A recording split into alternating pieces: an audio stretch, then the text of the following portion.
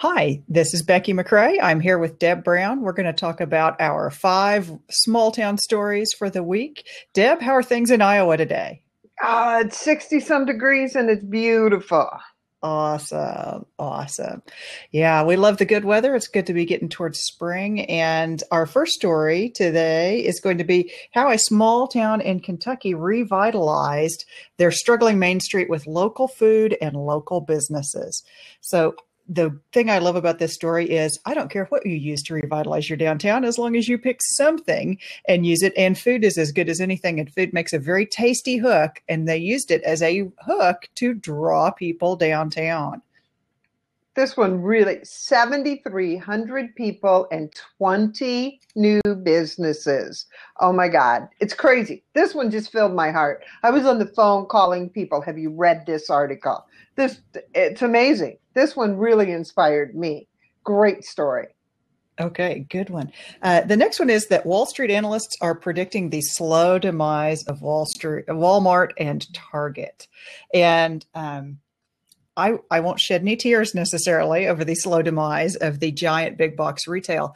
I thought it was interesting what they pointed to as the culprits that are killing off the giant retail, which was much more narrow format stores like, small town stores.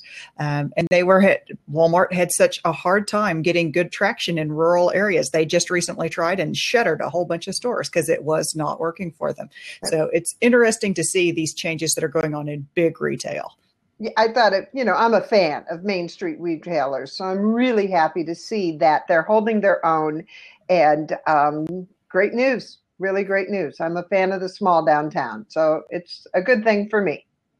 In fact, you're wearing your downtown heart T-shirt today, which says what downtown is the heart of the city. That's So right.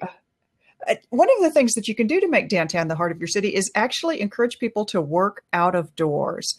When I visited Webster City and saw Deb there, we walked around the square there in Webster City, and I pointed to the empty lot that sits just behind the Chamber of Commerce office. I said, "Why aren't y'all using that as an office? Why aren't you out there working when the weather is nice?" And so this story from Wayfair Supply on how to make an outdoor office space actually really caught my eye. I thought, now here's a great example. If you're outdoors, you're so much easier to approach as people walk by. It's an opportunity for connections. Community happens when people talk to each other. So if you're out of doors, more people can talk to you. Funny you just meant that you sent this article. I was just over to the bank that owns our building and pulled one of our connections over there. I said, come outside and look at this spot and showed it to him. And I'm like, what if we made this like a tiny little break area for our office and your office? Because it's smack dab between the two of them. And he just really thought that was a great idea. So I think we're going to do something this year. I thought it was pretty awesome. Great There's some article. great there's some great tips in there of things to consider besides just furniture, the other things that you need to think about in order to make an outdoor office a successful thing. Yep, definitely, including Wi-Fi. And it's amazing how many downtown locations actually do have Wi-Fi. Yeah, there's a lot of spillover. There's a lot of Wi-Fi that's coming out of existing businesses. There's Wi-Fi you can pick up from here and there. You're close to the bank, you're close to the chamber in your location, so you're going to have Wi-Fi signal right there, and it gives you a great tool that people can use when they're working outside. So besides just holding a break there, you can actually do some work there. Work for a couple hours in the afternoon when the weather is just perfect and beautiful. That's right. Okay, so our next article is from the Dover Post, which says, Pop, fledgling business owners' dreams come true. And it's about pop-up businesses. We love pop-up We businesses do. because they are any temporary business. It's a stepping stone to building your way up to getting into an even bigger business without having to spend as much money, without spending as much time in a launching phase. Just do a pop-up and test it out and see how things work for you. And the great feature of this story was that they had 18 small businesses that were selected for their program in Delaware over 4 years. 18 businesses. 17 of them have signed long-term leases. 18 pop-ups, 17 long-term leases.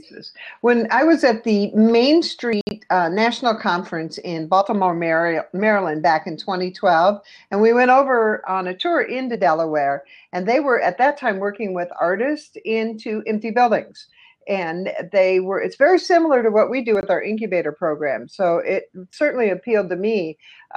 When we think of pop-ups, we think of 1 or 2 or 3 day events, and they were looking at 3-month and 6-month, more of a little longer term pop-up. So I was excited to see that. And they were working at that time with artists, so that we're looking for a little longer space to do that in. So I was really happy to see this article too, because they're similar. They're working for longer term pop-ups. That's good to see that happening. It's excellent.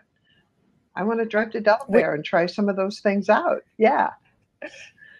We would be remiss if we did not mention right now that you and I, Deb, will be leading a webinar on this subject of what this is one of the 8 innovative rural business models that we'll be talking about, that are ways that you can take other stepping stones that can lead you into a larger business, so that you can use a tool like a pop-up or a shared space or a tiny business village as a way of getting into business without having to spend 3 years in the launching phase, or without having to spend every dime of your life savings in order just to launch a business. There's lots of smaller ways you can do it, lots of business models that work in small towns. Exactly. And that is on March 16th. March 16th at 6 p.m. Central Time. And if you go to saveyour.town/webinar, you will find the details on that. And we would love to have you join us there. We'll talk pop-ups and all sorts of other cool ways you can step your way into business. That's right. Our last story this time is about how to make friends. And it says how to make friends in the city, which is grow vegetables together. Now, of course, it's written from the city perspective, but I think this applies in small towns too. And so there are lots of places in big cities where they'll have allotment gardens, or small spaces where lots of people get together and garden together. And then you have community gardens.